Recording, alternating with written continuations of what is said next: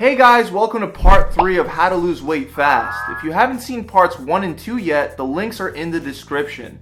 Today I want to go over exactly what you're going to do when you plateau and stop losing weight.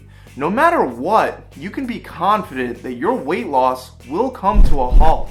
It's not about if you'll stop losing weight, it's a matter of when you'll stop losing weight. So since this is so expected and common, it doesn't mean that you're doing something wrong when you actually stop losing the weight. It just means that adjustments may have to be made due to the fact that throughout the fat loss process, things in your body are constantly changing. Before I give you the steps that you're going to take to break through a weight loss plateau, let's first make sure that what you're experiencing is actually a real plateau. First, let me bring back a point that I made in the first video. Weight and fat aren't the same thing.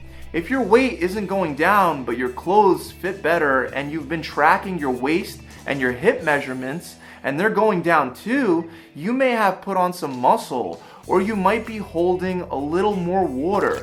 It's extremely important that you measure your progress to be successful. And it's also extremely important to use multiple methods of measurement.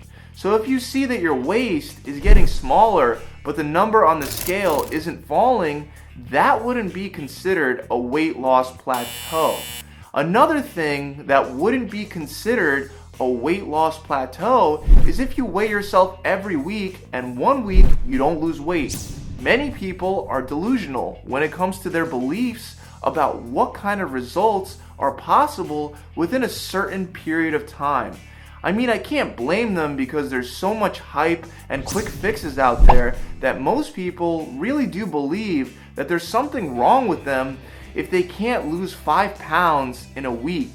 It's important that you understand that progress in fitness in regard to both losing weight and building muscle is not linear. It's going to go up and it's going to go down due to a ton of different reasons, many of which are completely out of your control.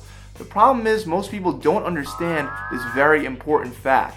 So what you get from most of these people that don't lose weight, or maybe even worse, gain some weight for one weigh-in, you get one of two responses. Response 1 is to crank it up. Crank the cardio way up, dramatically reduce calories, and stress over your weight 24/7. Response 2 is to say, screw it, you tried, and the diet didn't work. Now it's time to feel better about yourself by binge eating, which leads you right back to a vicious cycle. Both response 1 and 2 are incorrect responses.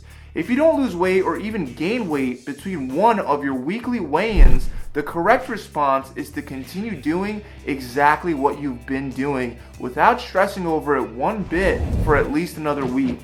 Sometimes I would recommend waiting even longer before changing anything if you don't have a deadline or an event that you have coming up. And the reason for that is simply because sometimes your weight loss will stall and pick right back up again. I've seen it happen so many times before. And again, the reason why people are unaccepting of this is because they have false notions of what's possible in a given time frame. When you weigh yourself, if you lose even a pound in a week, then that's really, really good.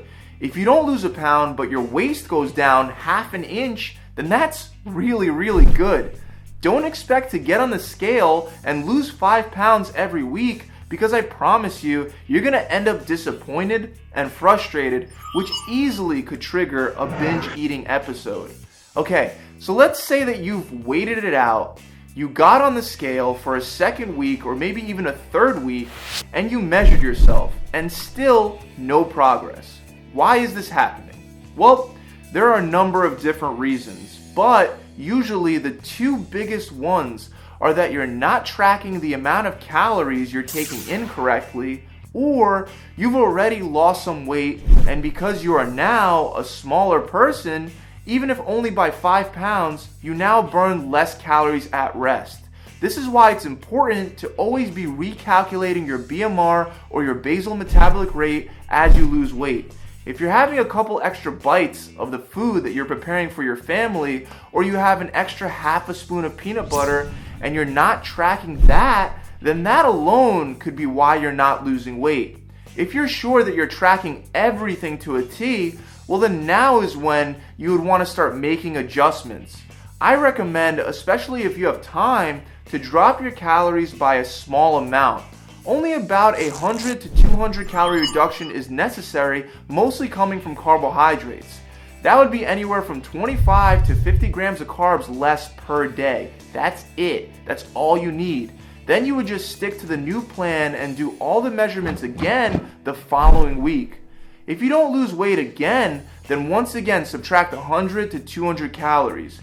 If you do lose weight and then one of the weeks at a different later time you plateau again, you would want to go through the same process. Wait a week or two. If you're still stuck, then drop calories. You may be wondering exactly how long you can do this for and how many calories can you drop down to. There are recommended minimums where it's advised for men not to drop below 1,500 calories and for women to not drop below 1,200 calories.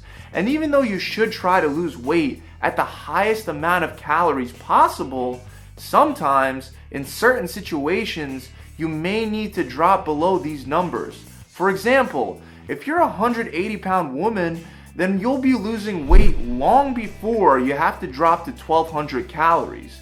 However, if you're a 120-pound woman that wants to shed that last little bit of body fat, then you may have to drop lower than 1,200. I mean, just do the math. Now, if you don't want to keep dropping calories, or if you feel like your calories are already too low, then you can increase your activity levels. Throw in an extra day or two of high-intensity interval training or regular steady-state cardio. And if you don't have the energy for even that, then try adding in a 1 to 2 mile walk every day. That can ultimately help you find that deficit that you're looking for. Remember that body fat is simply stored energy that your body doesn't want to use. It's a backup. The only way to use the stored energy is to not have enough energy coming in from what you eat to fulfill the required energy you need for going through your daily activities. If your weight's not going down or up, then by definition, you're at maintenance, which means that even if a calorie calculator tells you that your calories are at deficit levels, if your weight is staying the same week after week, then that is your new maintenance, and you're gonna have to cut back more calories to be at fat loss levels.